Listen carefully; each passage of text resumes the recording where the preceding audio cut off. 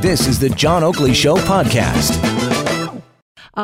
This is a story that just every other day, it's like, well, what now? But the question I think a lot of people are asking now is, is Sidewalk Labs about to be buried 6 feet under? We're now told that Halloween evening is the do or die date that we find out about Sidewalk Labs, apparently.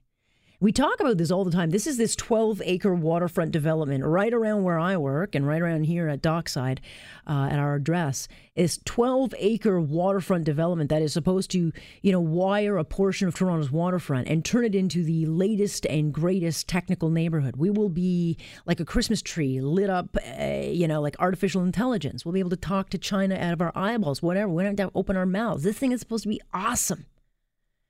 But it's been marred in all sorts of issues, namely privacy. Like, who gets my data? Who owns my data? Who's giving up my data? Who's selling? Whatever. But the latest hang-up is not over that. It's over who pays for a new transit line. How much land would be involved and who pays for what? And initially, the Google-owned project said, yeah, they're going to pick up the costs for this technical neighborhood. But then, of course, as happens, the project changes. The size of the project changes. And they don't want to pay for all of it. And I guess now they're saying if we can't get the numbers that we want and a plan that we will agree to, then we're going to walk. And we've got until October 31st to tell them, who's on the hook for what costs. But then those on the city side of it say, oh, okay, well, if they'll walk, we'll just pick up we'll pick up the plan. Oh, really? How much is that going to cost us? And again, who owns what? Who's going to pay the bill and who's going to own what? The city's now going to own the data. It's a mess. I don't think this thing's ever getting built. Let's bring in Thorben Wieditz. He's with Block Sidewalk. He's a spokesperson for the group. Good to have you, Thorben. Thanks for having us. This is the strangest project. They can't seem to get their I's dotted, their T's crossed. And then now we wake up to a headline like this thing could be dead. Can you give us a background as to what's going on here? Yeah, absolutely.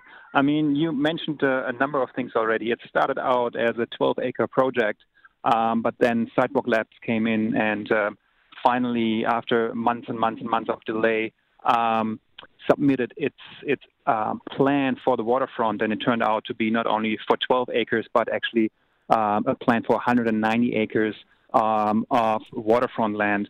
The problem with this is that they want to tap into a lot of, taxpayers' money. They want to tap into $1.3 billion for flood protection. They want to tap into $1.2 billion for an LRT that would lead straight to their proposed Google headquarters.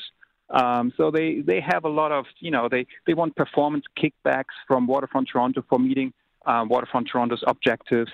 So they are trying to figure out how to pull a fast one on the City of Toronto through an agreement with Waterfront Toronto that has everyone just astounded. And now it looks like Waterfront Toronto is putting their foot down and say, well, if you don't scale it back and actually present us with something that is workable, feasible, and reasonable, we're going to send you home.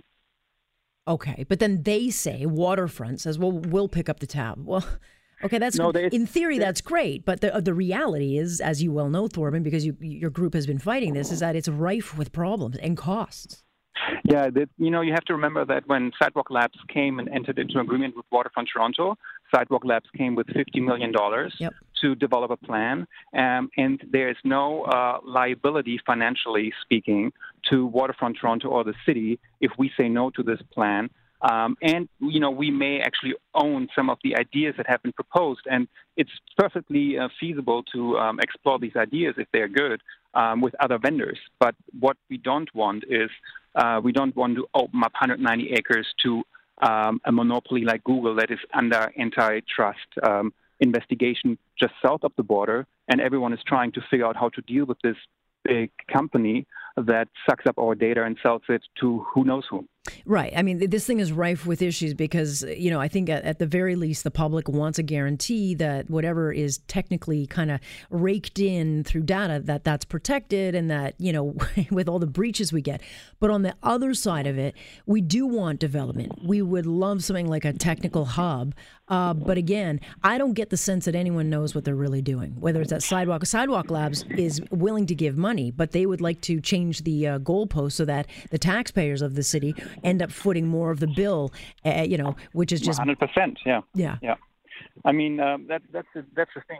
And I hear voices that say, well, we shouldn't say no to this because, we need development. But if you look around in Toronto, just east of the Sidewalk Labs side, the Unilever site is being developed for 50,000 office workers. I think they're proposing, and it's been approved, 19 million square footage of office space.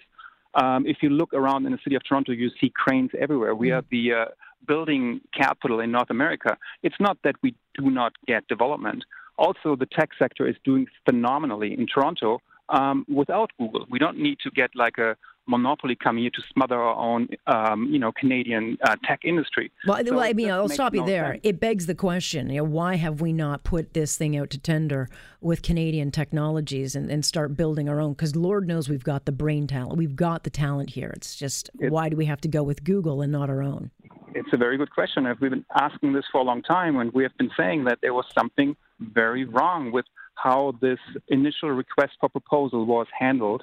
The Auditor General, in its report in 2018, laid out all the problems with this highly unusual RFP that seemed to have been written to get Sidewalk Labs a foot into the door here, and sort of to allow it to expand to very outrageous and unreasonable proposals that now Steve Diamond, the new chair of the Waterfront Toronto Board, has to sort of rein back in and put the genie back in the bottle. Okay, so in your gut of guts, because I know you've been following this issue very closely with your group, is this has gone to an October 31st deadline?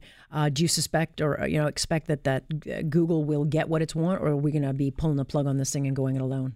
I think we're going to send Google packing, and all the signs over the last couple of months and weeks, really, with public consultations that have been overwhelmingly negative, sent the same signal. I wouldn't be surprised if we go trick and treating, and the trick is the trick would be Sidewalk Labs trying to get a hold of Waterfront Toronto land and our data, but the treat will be that we will be able to send it home right at that night. Well, we'll see, and we'll see how this thing plays out, but we've got one chance to get it right, and I'd rather get it right the first time than the second, third, fifth, or 20th time, as we generally tend to do.